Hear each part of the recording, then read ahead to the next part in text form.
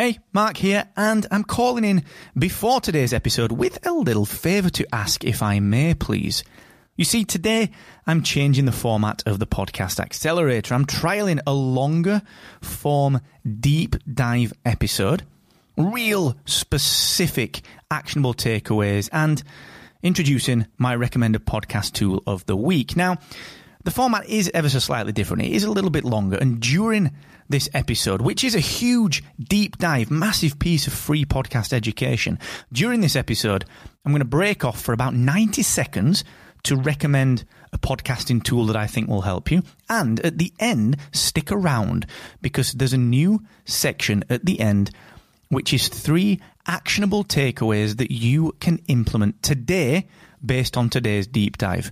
So let me know what you think of this new format, please. That's the favour that I'm asking. You can do that on Twitter at Mr. Asquith, and you can get the written version of this over on my Twitter profile as well.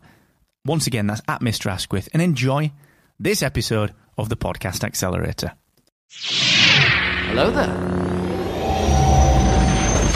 We would be honoured if you would join us. Spark of Rebellion.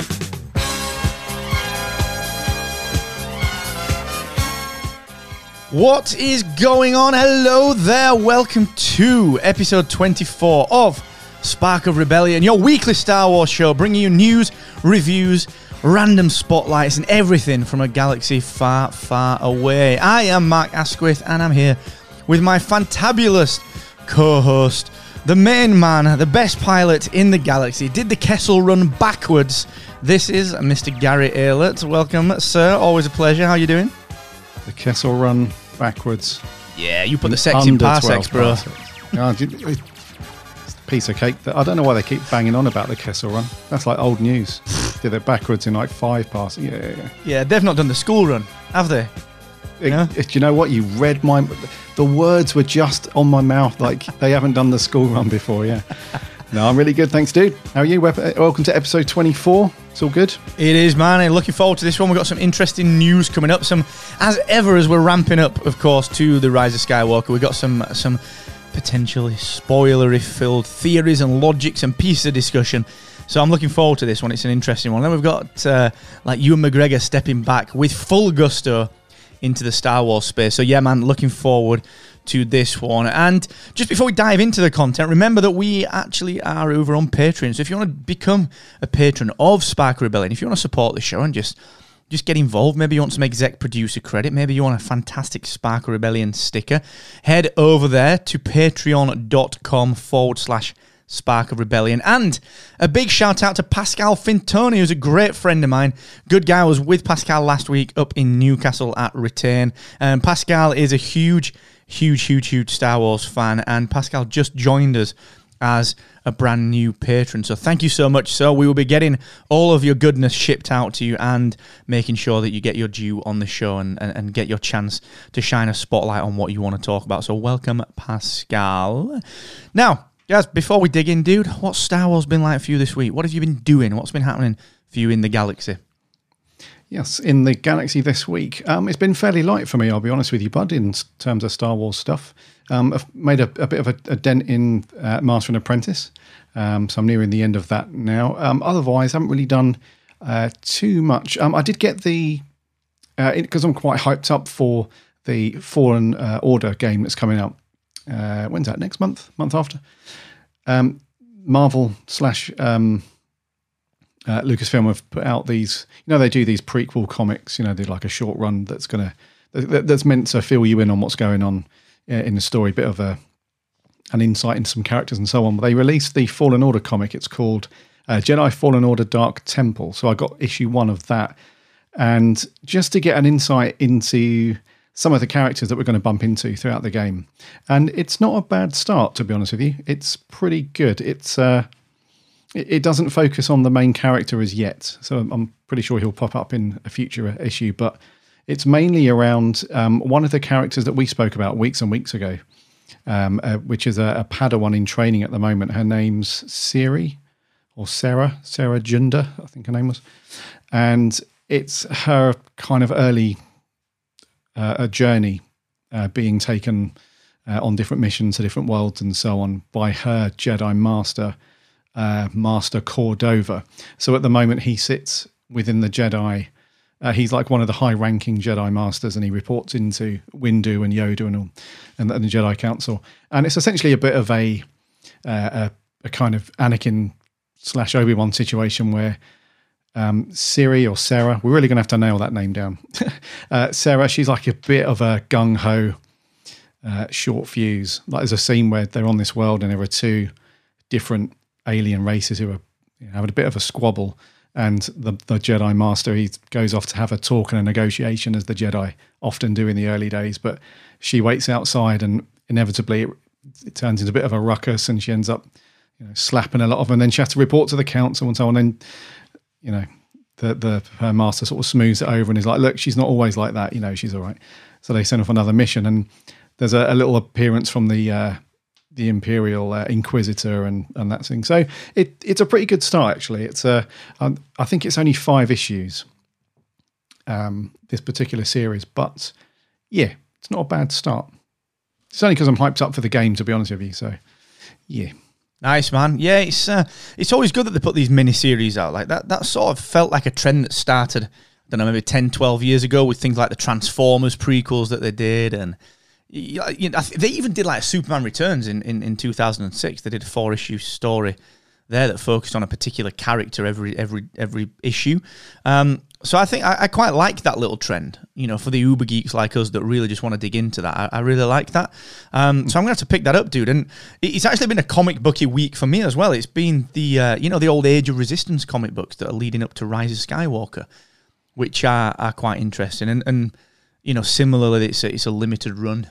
And, there's not that much really that is revealed. But what they're trying to do is just fill in a couple of little plot points. Like I read the Rey one, Age of Resistance Rey, yesterday, where it was, Chewie did get the hug from Leia after Han died. Actually, after all, it wasn't just Rey, and it was a bit more of a private moment. And then, it filled the gap in between, I think it was Rey and Chewie leaving, what's the place that they were on Force Awakens? Something beginning with D, the Resistance base was on like Dax something, or I can't remember what it was called. In between that and landing on Acto, there was a little adventure that was going on. So it's quite cool. The interesting one was the Snoke one. I don't know if you've picked that one up yet, but it was no, not yet. No, it's interesting, man. Like there's a couple of interesting things in there. It's essentially Snoke training Kylo, and he's the opening pages are quite interesting because he's got Kylo suspended. And he lets him fall. He says, you're going to have to figure this out. I'm going to drop you onto these crystals that will just shred you to pieces. And Kylo stops himself with the Force. So there's this whole theory now that's how Palp survived the fall in the Death Star exhaust. Notwithstanding giant explosion from nuclear reactor. But, the fall was... I don't know if they're dropping hints in or what, and they're just setting precedent for the universe. But it was interesting. They go to the cave on Dagobah, and... that's very, very interesting, and you start to see some of the respect that Snoke has got for Luke, which again has fueled a lot of the theories that Snoke was actually Palpatine, or he certainly had a lot more tie to Palpatine than we previously realised. So it's interesting, man. It's good what they're doing with the comic books in the lead up to these 2 big property releases, Jedi Fallen Order and, of course, Rise of Skywalker. So, yeah, very interesting stuff. I think they're stopping the main run, aren't they? I think in November or December, they're wrapping these comic lines up, and I think that's going to be it for a while. Yeah, I think so. It's interesting as well to kind of speculate on what comes after that, because I know there's some news that we'll probably talk about next on the next episode about Rian Johnson. Him basically saying that that there's a timeline shift, or we're not quite sure when the timeline is set for my new trilogy. Maybe they are giving us a bit of a Star Wars hiatus, which is not necessarily a bad thing. There's plenty of books that we can go at. There's the old comic book series that we can go at. So maybe it is a good thing. Build that anticipation that we had for The Force Awakens, Absolutely, yeah. You don't want to get franchise fatigue, as it's known, or in this case, some particular channel fatigue. Yeah, if you just blast tons of comics all the time, then you kind of get lost into some of the storylines and how it relates to maybe the films and whatnot. So yeah, a bit of a break, not a bad thing. No. And then when this Skywalker stuff wraps up, You just see how it goes with the future trilogies, and I imagine they'll launch another run when those films start to, surface and whatnot. Yeah, I think so. I don't think it's the last that we've seen of these saga characters either in different mediums. Which kind of leads us to the news, interestingly. The news segment today, there's 3 or 4 items to dig into and zip through. And in particular, we talked about that franchise fatigue. One of the big players with this and one of the big kind of outlets that Disney has now, of course, for the Star Wars property is Disney+. And we know that there's an Obi-Wan series landing. We know that The Mandalorian's now been, it's been renewed already for a second season. And there is a rumour that a new Solo spin-off TV show will be landing over on Disney+. Now, this is kind of theoretically supposed to be a spin-off set after the events of the movie.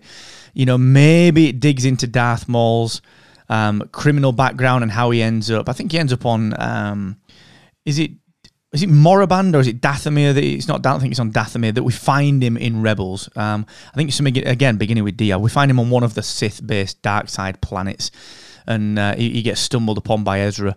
And what happened between him at the end of Solo? This crime boss with the cybernetic legs and this kind of badass kind of crime lord. What happened to push him out into exile? What happened in that time frame? But then obviously the follow-up story to Solo, how did he end up there? We saw him going back potentially over to Tatooine and starting to do a little bit of work for the Hutts. There's a story there, isn't there? There's a lot of story, a lot of fruit in that can be harvested. And I don't know about you, dude, but I'm actually quite all right with this. Yeah, I completely agree, and I'm up for this one. In a way, it kind of feels like Solo is, if you're going to do a spin-off about Solo, it kind of fits with the Disney Plus thing now anyway, because if they're going to be doing individual character series over there, like with the Obi-Wan series, it feels like that's the best place to do it anyway. I know they didn't have that in the plan back then, so years ago, when Disney still had the plan that they were going to do the main series films every other year, and then to slot in those years where that was absent, they were going to do a spin-off thing. So back then that was the plan, and they didn't really have the maybe they did, I'm not sure, but they didn't really have the Disney Plus model in their heads at the time. So I feel like Solo would be a better fit anyway for a TV series rather than a film, because I think with the film, I really like the film, actually. I'm a big fan of the Solo film, but it is a little bit paddy and a little bit fan servicey in some places, And you can do that, I think, more subtly on a TV show. You've got more time to explore those things without being so in your face, because you've only got a certain amount of time with a film, obviously. You have to get those things in.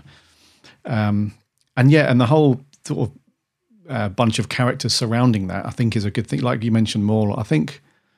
Yeah, I'm really up for how they slot that in without it being viewed as, here, we don't want to just tread the same path. As long as it's done correctly and those characters are slotted in a way that's like, this is awesome because this is nothing that we've seen before.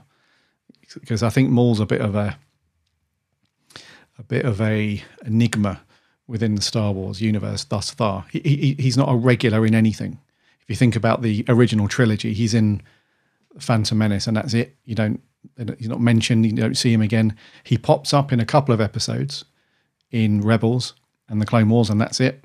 And then he pops up as a cameo at the end of Solo. So he's a bit of an enigma. He's not a regular dude that you see all the time. So if they can throw his story in a good way, yeah, that'd be awesome. I'm up for that as well, dude. Yeah, that's a great point, dude. And the planet that we found him on is Malachor. I couldn't remember. Oh, Malachor. Yeah, we found him on Malachor in Rebels. And you're right. You're absolutely right. He's quite enigmatic. But the thing is with Maul, when he turns up, like, he does big stuff. He's always out for Kenobi after the Phantom Menace. Kills Qui-Gon. He's the first Sith to really kind of come to the fore in 1,000 years. And then in the Clone Wars, it's like, whoa, wait a second. Okay, he's throwing down with Palpatine. He's got a brother, and wait a minute, these are the Night Sisters, which then thread through to Ventress and Dooku. Like, he's a very pivotal character that outside of the main Skywalker saga, has got so much influence on the Star Wars universe. So I think you're right. As long as they keep that enigmatic nature of Maul, I think there's something quite interesting to do with him. One of the things that I'm really keen on, dude, is the stormtroopers, even the clone troopers. They've always been seen as a little bit clumsy, and we talked about this on the last episode, because you've got the Jet Trooper, you've got the Sith Trooper. We've got the speeder bike guys from Return of the Jedi, and we've got the Snow Troopers and all that kind of stuff. But, they've always been a little bit comedic, like they always miss their shots. It's always been like the Stormtroopers are just like, we shouldn't really take those guys too seriously. We shouldn't really, don't worry about those guys. Look at them. They're all fun. Like Darth Vader's the bad guy. And I think what they've been trying to do recently is, certainly with some of the stuff like New Dawn, the book that's out there, and some of the more Imperial-focused books, they've been trying to really kind of show the Empire as this force, this grand army, an actual army that has really, it's been forcing slavery, it's been taking over worlds, it's been destroying worlds, it's been, making people's lives just so desperate and poverty-stricken, because all they want is the raw materials to keep building the Death Star and building the Star Destroyers.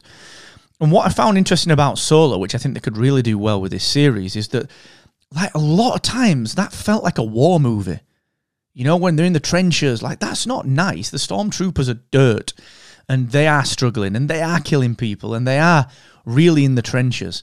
And it felt a little, not to kind of to give too much gravity to it, but it felt a bit Dunkirky. It felt a little bit Saving Private Ryan. It felt a little bit Inglourious Bastards. It was dirt, and it was grim, and it was gritty, and I think that if Disney Plus is able to capture some of that, this could be a pretty sweet series. And expanding on that just for the last part of this, there's so much going on these planets. If you think about the Empire expanding out from the inner core, the core worlds, out to the mid-rim, to the outer rim, getting out to Naboo, getting out to some of the places that are in some of the books, like Gorse and Cinder and some of the other planets. Like, it seems to just get worse what the Empire does further and further out. And these criminal organizations, really, like the Hutts and the Crimson Dawn guys, they really come to power by exploiting that. Now, that is where Maul could be very interesting. So this series could be really cool, man, but they'd have to go gritty with it. Absolutely, yeah. They'd have to. I think The Mandalorian is leaning, towards that side of it. That feel, it does feel very gritty and not so clean cut as the main films. So if they can follow suit with that, it could be awesome. And I agree with you with the Stormtroopers as well. I think they really need more. I don't know. Do they? Yeah, the Stormtroopers are a weird one because they're iconic. They're just as recognized. It's like one of the only franchises where the low-level lackeys are just as recognizable and important as like the main villains and everything. So, yeah, I get what you're saying though. It's just that's a whole nother thing. That's like a massive story to explore in itself, So, but no, I'm up for it either way, as long as it's grittier, like you say, and there's a bit more boots on the ground and not so light and fluffy. Yeah, it could be awesome. It could be. So we'll see what comes, whether the Solo follow-up or something within that time frame. One thing that I've been noticing, dude, a heck of a lot of stuff is set around 8 years after Revenge of the Sith. New Dawn, Obi-Wan show, Solo. There's a heck of a lot of stuff within months of each other. So that, I don't know if that's on purpose, but like I said, we'll see what happens with that. Is it going to be a Solo spin-off, or is it going to be something else that just happens to have connections to the Solo movie? Either way, pretty exciting times for Disney Plus. Now, not quite as exciting. Maybe some bad news. Maybe something that's a little premature, but apparently, you remember a few weeks ago we talked about Galaxy's Edge being in a little bit of turmoil. Apparently, this part of Disney's empire, this part of the on-the-ground empire is not quite doing as well as anticipated. It's been fraught with delays, pushbacks, both at Anaheim and in Orlando. Looking at a Disney opening schedule of December now over in Orlando for certain pieces of the Galaxy's Edge puzzle, things like the extra rides and so on. If you read into these reports, it's been reported that, maybe Galaxy's Edge is struggling and we might have to fear for its future. Still not sure what I think of this. You know, it's all about earnings calls. It's all about how this does genuinely perform. But I don't know, man. It's kind of worrying to see. What do you make of it, bro? Yeah, it's potentially. I mean, it depends, like you said, how far you read into these things. There is an argument to say that there's no smoke without fire, and it seems to be that there's a lot of quite a few comments and reports from people that are involved somehow, whether they work at the park at that particular attraction or they're involved in some way. But the trouble is, it all gets thrown into the same melting pot of rumours and Chinese whispers and so on. So it's hard to pick out what's actually true and what's not official, because Disney haven't said, they've not come out and said, yeah, we recognise that this is struggling and we're going to do X, Y, and Z to fix it. So they've not said that it's struggling officially. So it's hard to pick out what their game plan is. But I feel like this hasn't had a decent enough chance yet to get rocking and rolling, because I think they did a limited, I asked you this last time, I can't remember, but I think they did a limited run, like an early, like it wasn't open to the general public for a while, was it? They just did invite only for a while. And then they've got these other attractions that are meant to be coming and future stuff happening. So I feel like it's a bit early just to throw a sticker on it that says, no, this is a failure. Let's close it. There could be problems in terms of they're not quite hitting the numbers, but there could be loads of reasons for that. You know, it's not just a cut and dry, we're not getting enough people, so see you later.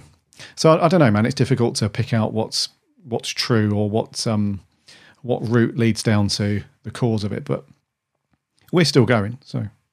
Oh, big time, mate, big time. It's a funny one, isn't it? Especially with the Florida one. You know, Florida in August, September time is absolutely despicable for rain. And, you know, there's a few reports in there that state that, you know, the rain has been a problem. You know, 3 p.m. every day in Orlando, you get the world's biggest downpour every single day. And it's a funny one, isn't it? Because these guys it's not like they're not used to building stuff in Orlando. Like, I just can't see how crap like that would be an issue, because they've done this on a grand scale beyond all others for years and years. So I guess all we can do is get out there pretty quick, sharp, get it under the belt, and, you know, whatever will be when it comes to Galaxy's Edge. But I think for now, I'm just going to reserve a little bit of judgment on that one, and I think we should all be a little bit cautious with what we read on that one. Yeah. One very quick rumour was that Wi-Fi is the cause of the problem. Yeah, bloody hell. So read into that what you will. In it, though. It's Maslow's hierarchy of needs. Wi-Fi's at the top of it now, mate. Yeah. You know what I mean? We all need that.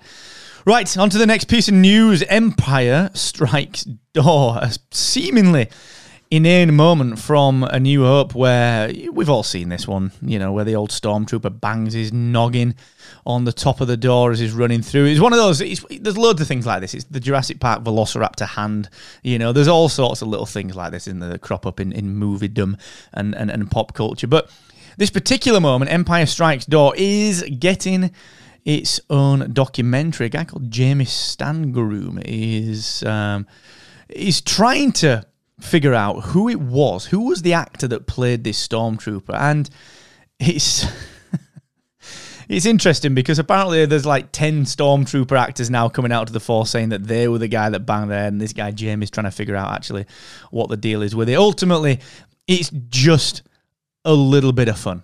You know, it's just a little bit of fun. And he's interviewing some random people. This is according to JediNews.co.uk. They've got an excerpt from Jamie where he's going pretty deep on this, man. He's interviewing actors that played Greedo, Ula, even the guy who was hired to portray, and this is straight from Jedi News, was hired to portray Jabba the Hutt's tail. You know, he's going deep and trying to dig into this.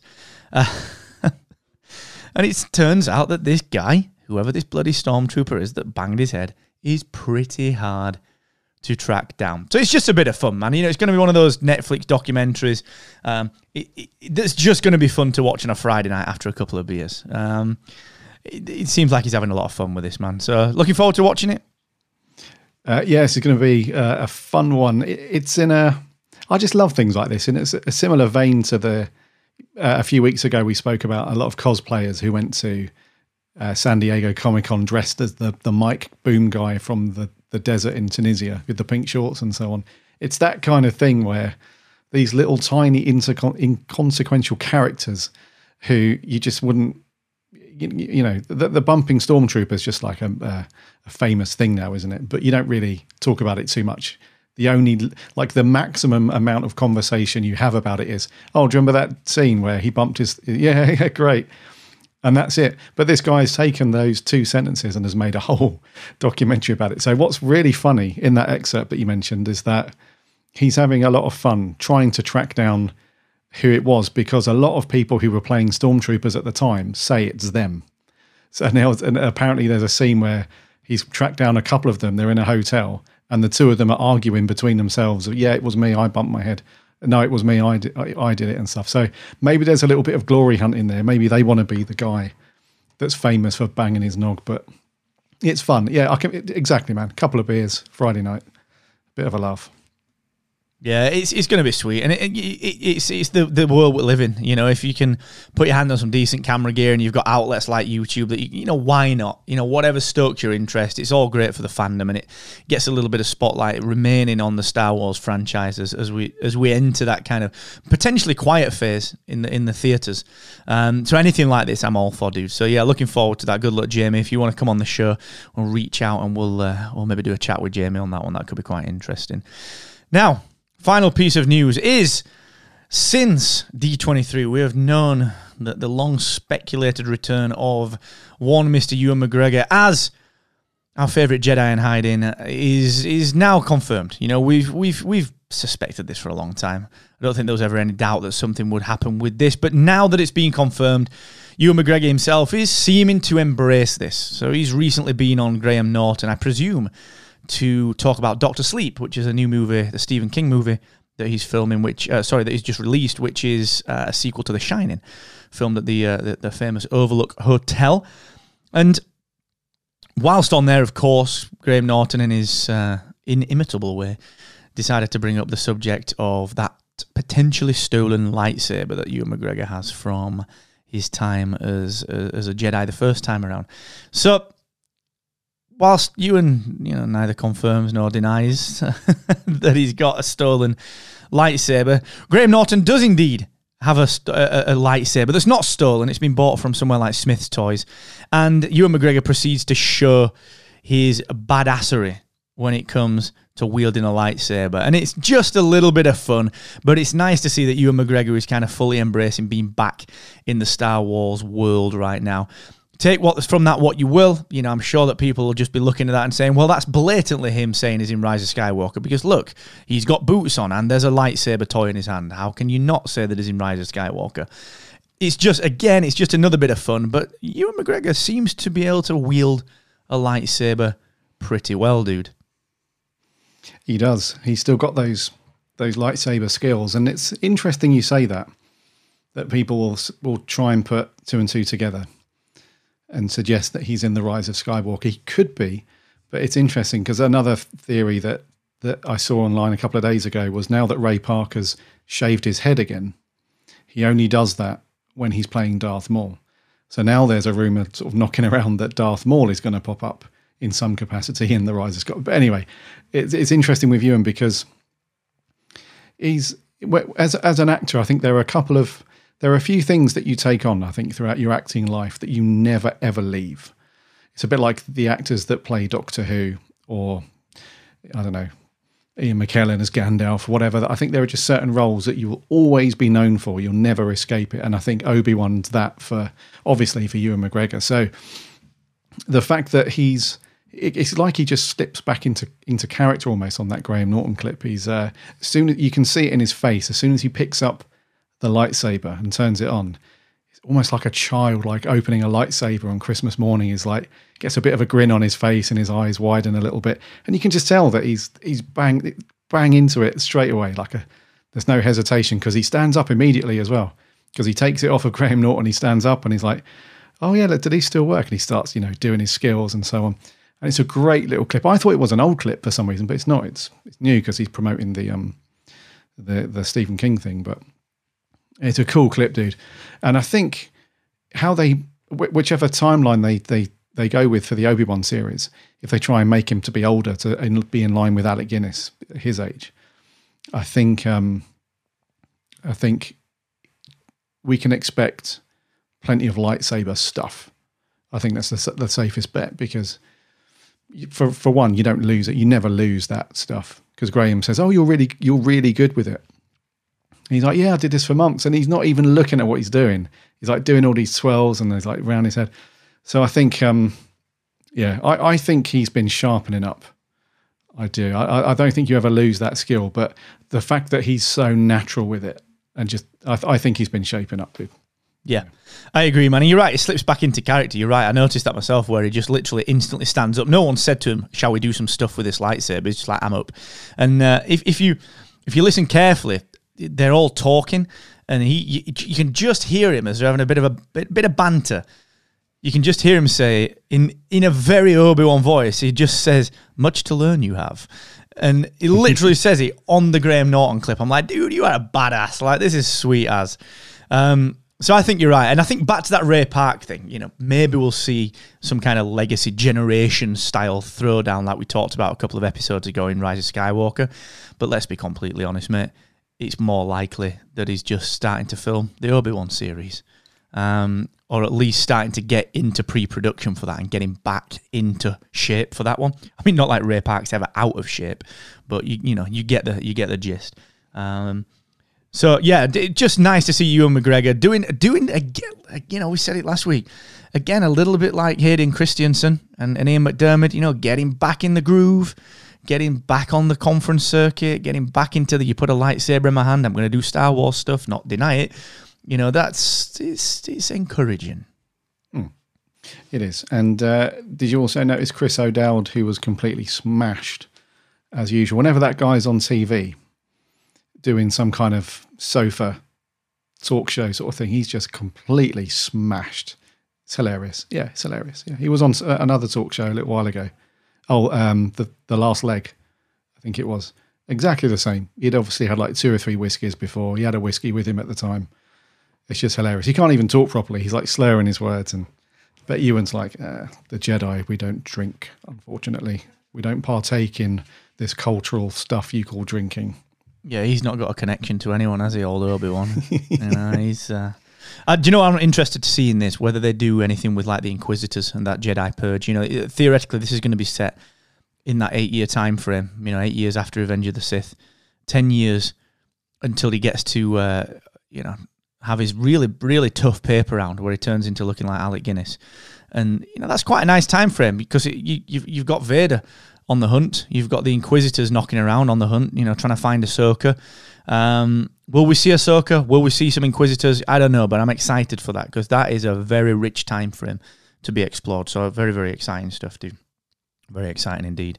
Now, we're going to move on to the review and discussion in just one moment. But as I mentioned at the beginning of the show, you can become a patron here at Spark of Rebellion. You can join the tribe, you can join the crew, and you can bag yourself some swag and even an exec producer credit. You can become like Chris, like Pascal, like Sean, like Tom, like Regina, and you can join the tribe over at patreon.com/Spark of Rebellion. So if you enjoy the show, just go ahead. Maybe you want to buy us a cup of coffee.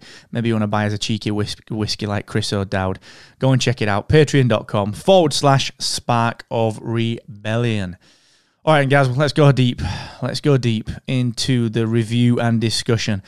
Princess Leia, according to a new leak, was right on track to become a Jedi. And there's been a couple of leaks flying around this week, or potential leaks, from who appear to be pretty reputable sources, where we're going to see some de-aging. We're going to see either some de-aging, or we're going to see younger versions. Sebastian Stan in Rise of Skywalker. And we're going to see Luke and Leia doing a little bit of Jedi training. Theoretically, after the Battle of Endor, we understood that Leia and Luke were twins. According to Yoda, there is another. And apparently, Leia starts down the path of becoming a badass Jedi, but then quits. And, nothing wrong with quitting when you're a Jedi. It's really bloody hard. But quits when she finds out she's pregnant with Ben Solo, the little buggerlugs that turns into Kylo Ren. And It's interesting because I saw the de-aging stuff. I saw the kind of idea that, Rey needs a mentor now that Luke has passed and become one with the Force. We're going to see him in a Force Ghost capacity, I've got absolutely no doubt. But I'm interested in this because when you read the Aftermath novels, it's very clear that that Han and Leia got pregnant with Ben Solo very, very quickly after Return of the Jedi. Very, very quickly. It's in the books. Yeah, exactly. And the Ewoks are all like, just get out. You're all... If the huts are shaking... No. This is disgusting. Now I'm thinking about, like, voyeuristic Ewoks. This is weird, mate. What is going on? Anyhow, so when you look at Aftermath, even when you look at some of the Princess Leia books that deal with this time frame, some of the retrospective kind of narratives that they thread for her, it's very clear that she got pregnant with Ben very, very quickly. Very, very quickly. So I'm interested in how far she took this. Apparently she's got her own lightsaber, dude. I'm interested in this retconning. Because Leia could be a badass in the wings. We just didn't know. I think this is testament. It was always going to be, theoretically, this was always going to be about Leia. It was going to be Han's and Ben's story, Force Awakens. Then going to be Luke's story in Last Jedi, and then when they were planning it out, the last in the sequel trilogy was going to be a Leia story. The title is The Rise of Skywalker. What's going on? What do we think? What is going on? What is going on? What's going on? What are the Ewoks putting in the drinks? Don't even, because that's mental, mate. You know what I mean? Roofed by the Ewoks. No chance, pal. C-3PO's like, need to leave. There's some WD-40 in this drink.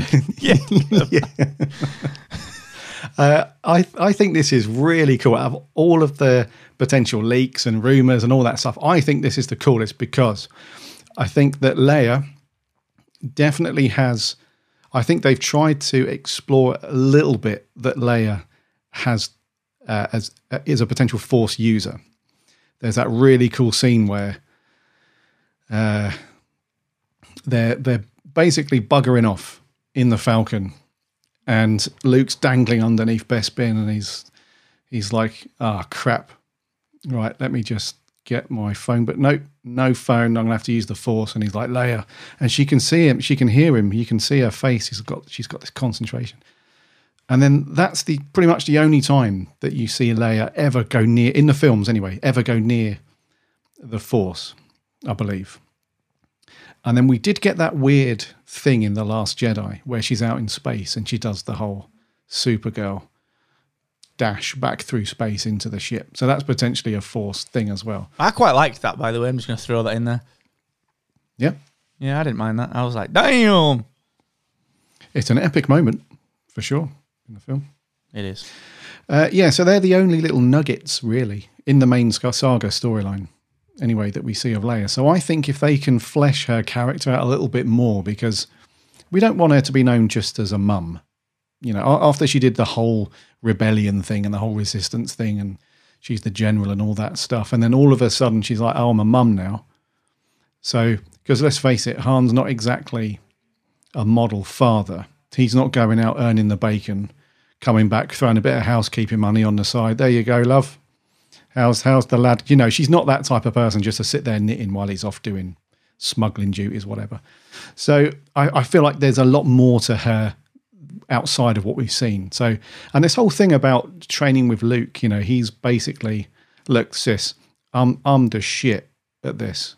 So stick with me and I'll make you it's all going to be good. She might have been the guinea pig, because I think the underlying story is that Luke wanted to rebuild the Jedi Order, and I think Ben Solo was the dude that put a spanner in the works. So maybe she was the guinea pig. Like, if I can train my own sister in the ways of the Jedi, then I've got a shot at training, noobs, who, and all that stuff. So, and the whole thing about her creating her own lightsaber, that obviously suggests that she's come quite a way with it.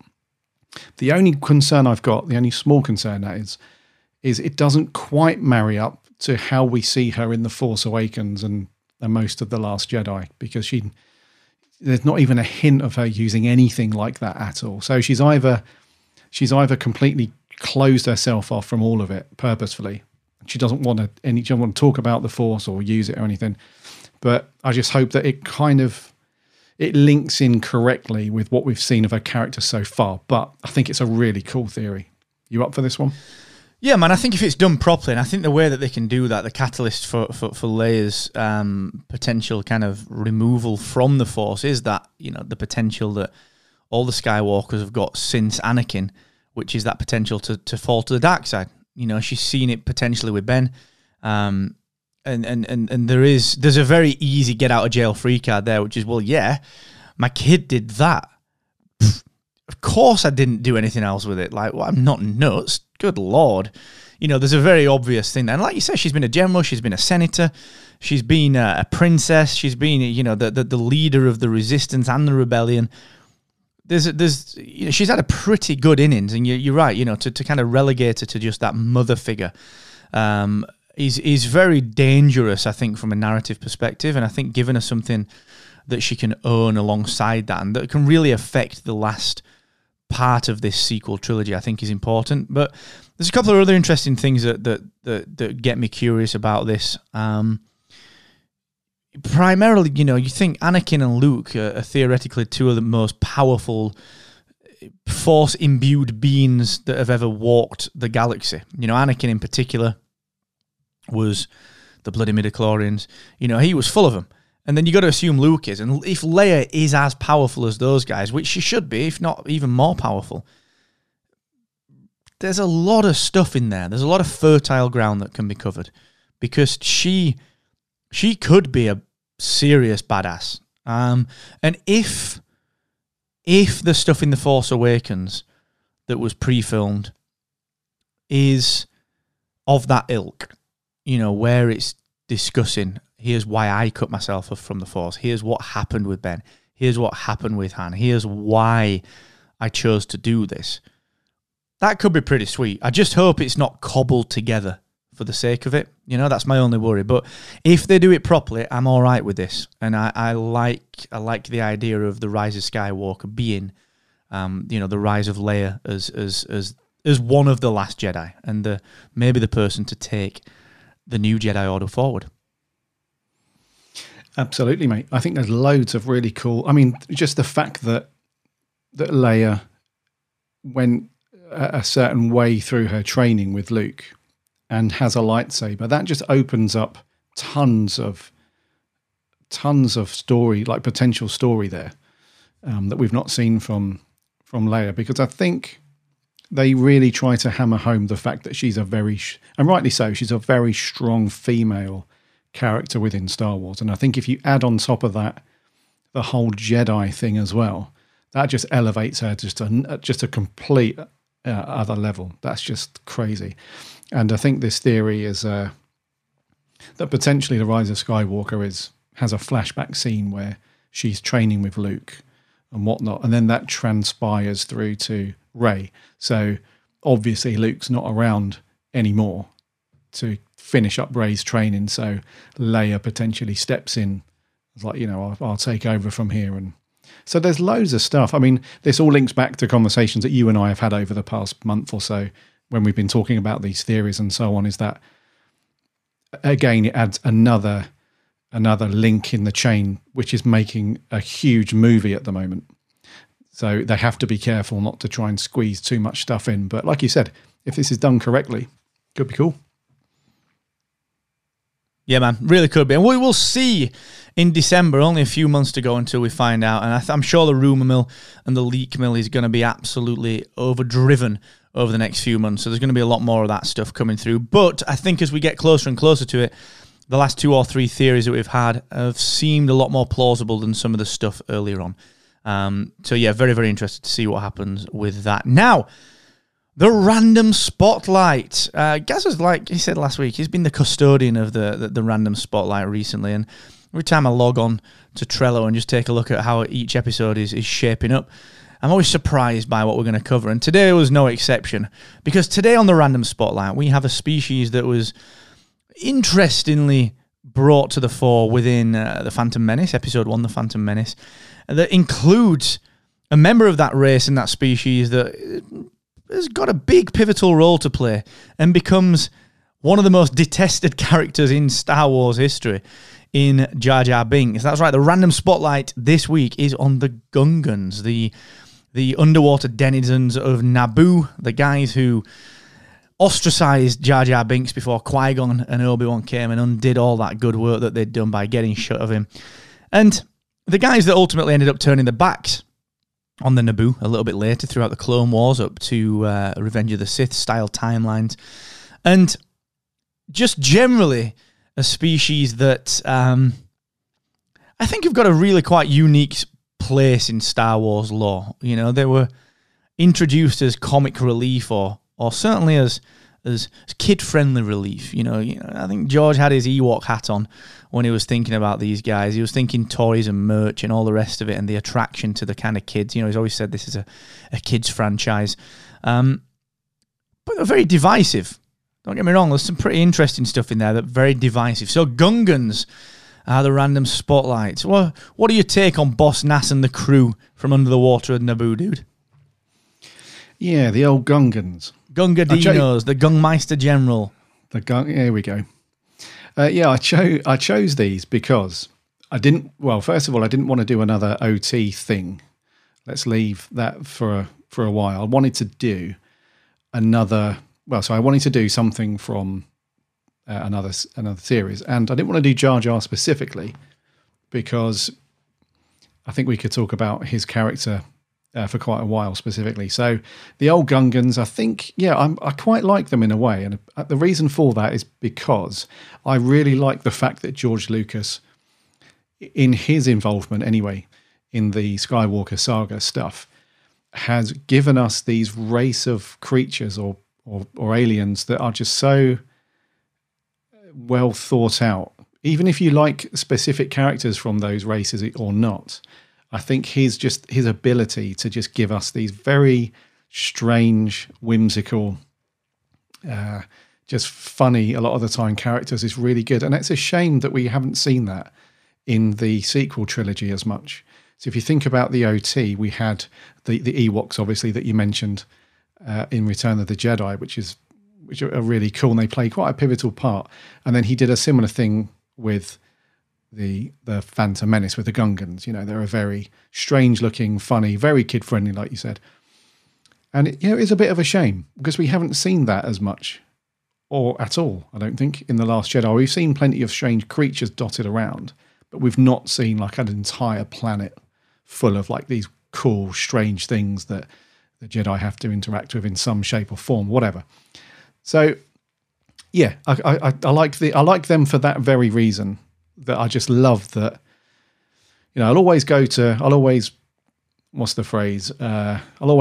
bat for George Lucas in that respect. I think of all the criticism that has landed at his door over the years, I think sometimes it's a bit unjust.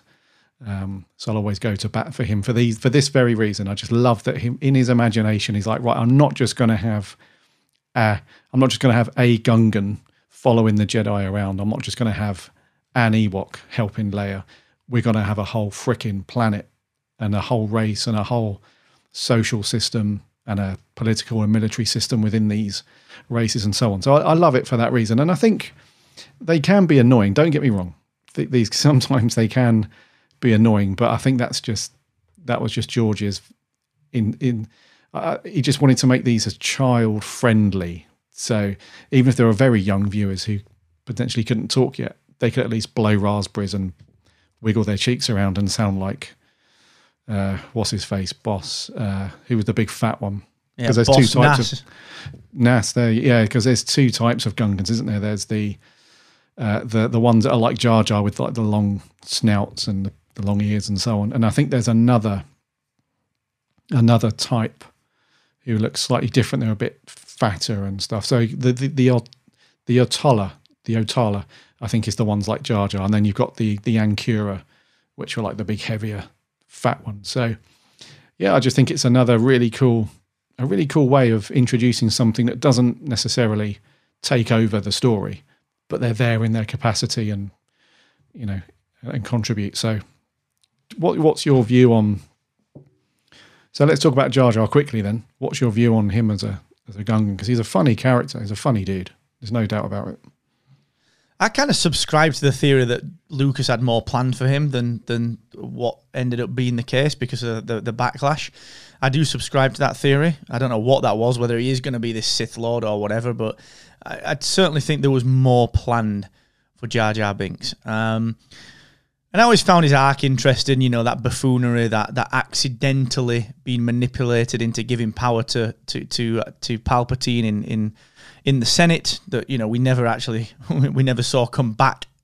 And, you know, then that finishing move up in the end of the Chuck Wendig Aftermath trilogy, where we find out that Jar Jar's just become this kind of homeless entertainer on the streets. You know, he's almost begging for scraps by entertaining people, and the adults and everyone in the galaxy have shunned him because he was the one that gave over power to Palpatine. So I like that as an arc. I actually quite like it. I totally agree with everything you're saying, dude, about social infrastructures and the way that he developed the characters and the ecosystems. I don't think he needed to do that. I think he could have, like you said, he could just been, here's another Maz Kanata, and we're not even going to bother about what she is. She just does this thing. Oh, look, there's Yoda. Another one does this thing. And I think you're right. I'd never really thought about it like that before, but you're right. The sequel trilogy feels a little less Star Wars because there's less of that. Everyone's a human. Phasma, Rey, Finn, Poe, they're all human. Akbar's gone. I don't think we've seen... we've not seen the Celestins too much. Chewie's in there, but who else is in there? There's not that many people. Yeah, the guy that Simon Pegg plays that's a custodian of Jakku's scavenger kind of trade, and the person that looked after Rey. But yeah, you're right. I've never thought about that. There hasn't been that much extra going on. Even at the beginning of The Force Awakens, where you go and find, what's his name? I forget the guy's name. The guy that knows the location of Skywalker. You know, that Poe's got the map from. Yeah, but they're all human. That is a really good point, dude. And I think that might be why the later films feel a little bit less Star Wars. Yeah, maybe a factor. I think because Star Wars is known, in our generation anyway, when we were younger, it was all of that type of just complete imagination and fantasy that cooked up these amazing characters and races that we link back to that fondness. So when you were buying toys, when I was buying toys anyway, back in the day, or having toys bought for me, should I say, when I was very young, it wasn't a case of it was just a human character like Obi-Wan or Han Solo. It was this really quirky, strange, pig-looking thing, the Gamorrean Guard, or it was these, all these cool characters are non-human. So I think, yeah, that's the reason why I love George Lucas's work within the Star Wars saga, because he just insists that the world and the universe is very just non-human in a way that it's still familiar, and it's not too out there that you just get lost and it's like, I have no idea what all these people are doing or anything like that. It's very diverse, but it still has a familiar. Anyway, the Gungans, I think, are a really good example of that. I think they scream like crazy space creature stuff, especially to young kids, but they do have a purpose. And I really feel sorry for Jar Jar. You know, his story comes full circle into being just shunned and thrown out. You know, he's an outcast because he does kind of climb the ranks pretty quick. You know, once he triumphs at the end of a Phantom Menace and kind of takes over from Padme, he sort of goes into the Senate and starts, mixing it with the big boys, if you like. Everything's good, and it's bloody Palpatine. We come back to this guy. He's like the master. He's the dude. And then, so after that, they like link him to it's like, you're the one that gave the Empire the foot in the door. So you're out again. And then he ends up being the street performer. It's pretty sad. I know he's annoying, but yeah, it's pretty sad. It is, man. It's well written. You know, it's well considered. I do think there was more there for him, but I think he did all right in terms of the character arc. Like you say, I think it was pretty well fleshed out. So yeah, the Gungans, the random spotlight this week. Spark of Rebellion.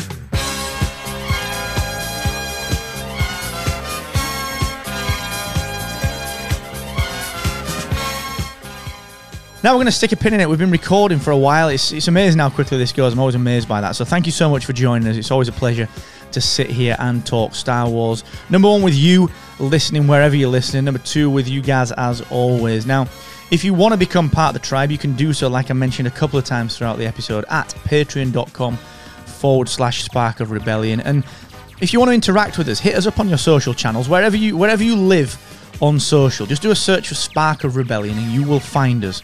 So drop us a note on there, give us a follow, give us a subscription, and then let us know what you think of this episode. Let us know what you think of Jar Jar Binks. What do you think of the theory around Leia training Rey and being her own Jedi? What do you think of Ewan McGregor's badassery with a lightsaber? Just let us know. Spark of Rebellion. Do a search in your socials for us. And guys, always a pleasure. Thank you so much, dude. Always fun to sit here and shoot the breeze from a Star Wars perspective. Absolutely, my man. It's really cool to continue this chat for the crazy theories and, well, maybe not so crazy, but these cool fan theories and leaks and rumours and stuff. We don't really buy into them so much on Spark of Rebellion. We do try and wait for like the official thing, but it's always fun talking through the potential craziness that could come from those theories. And that's all good, and it's been awesome chatting with you as always, my man. Well, thank you very much. You're a sweet talker. So we'll be back next week. We have I've got absolutely no doubt more theories. We've got more news coming up. There's a number of theories that are kind of flying around that we're going to dig into next week. Some that have been shot down, some that maybe haven't. But we're going to probably dig into a little bit of Rian Johnson talk. Where's he at with his new trilogy? So until then, thank you so much for joining us. And Gaz, I'll see you next week, dude. We will see you all next week, yes. Enjoy your week. We'll be back for episode 25. And until then, may the Force be with you always.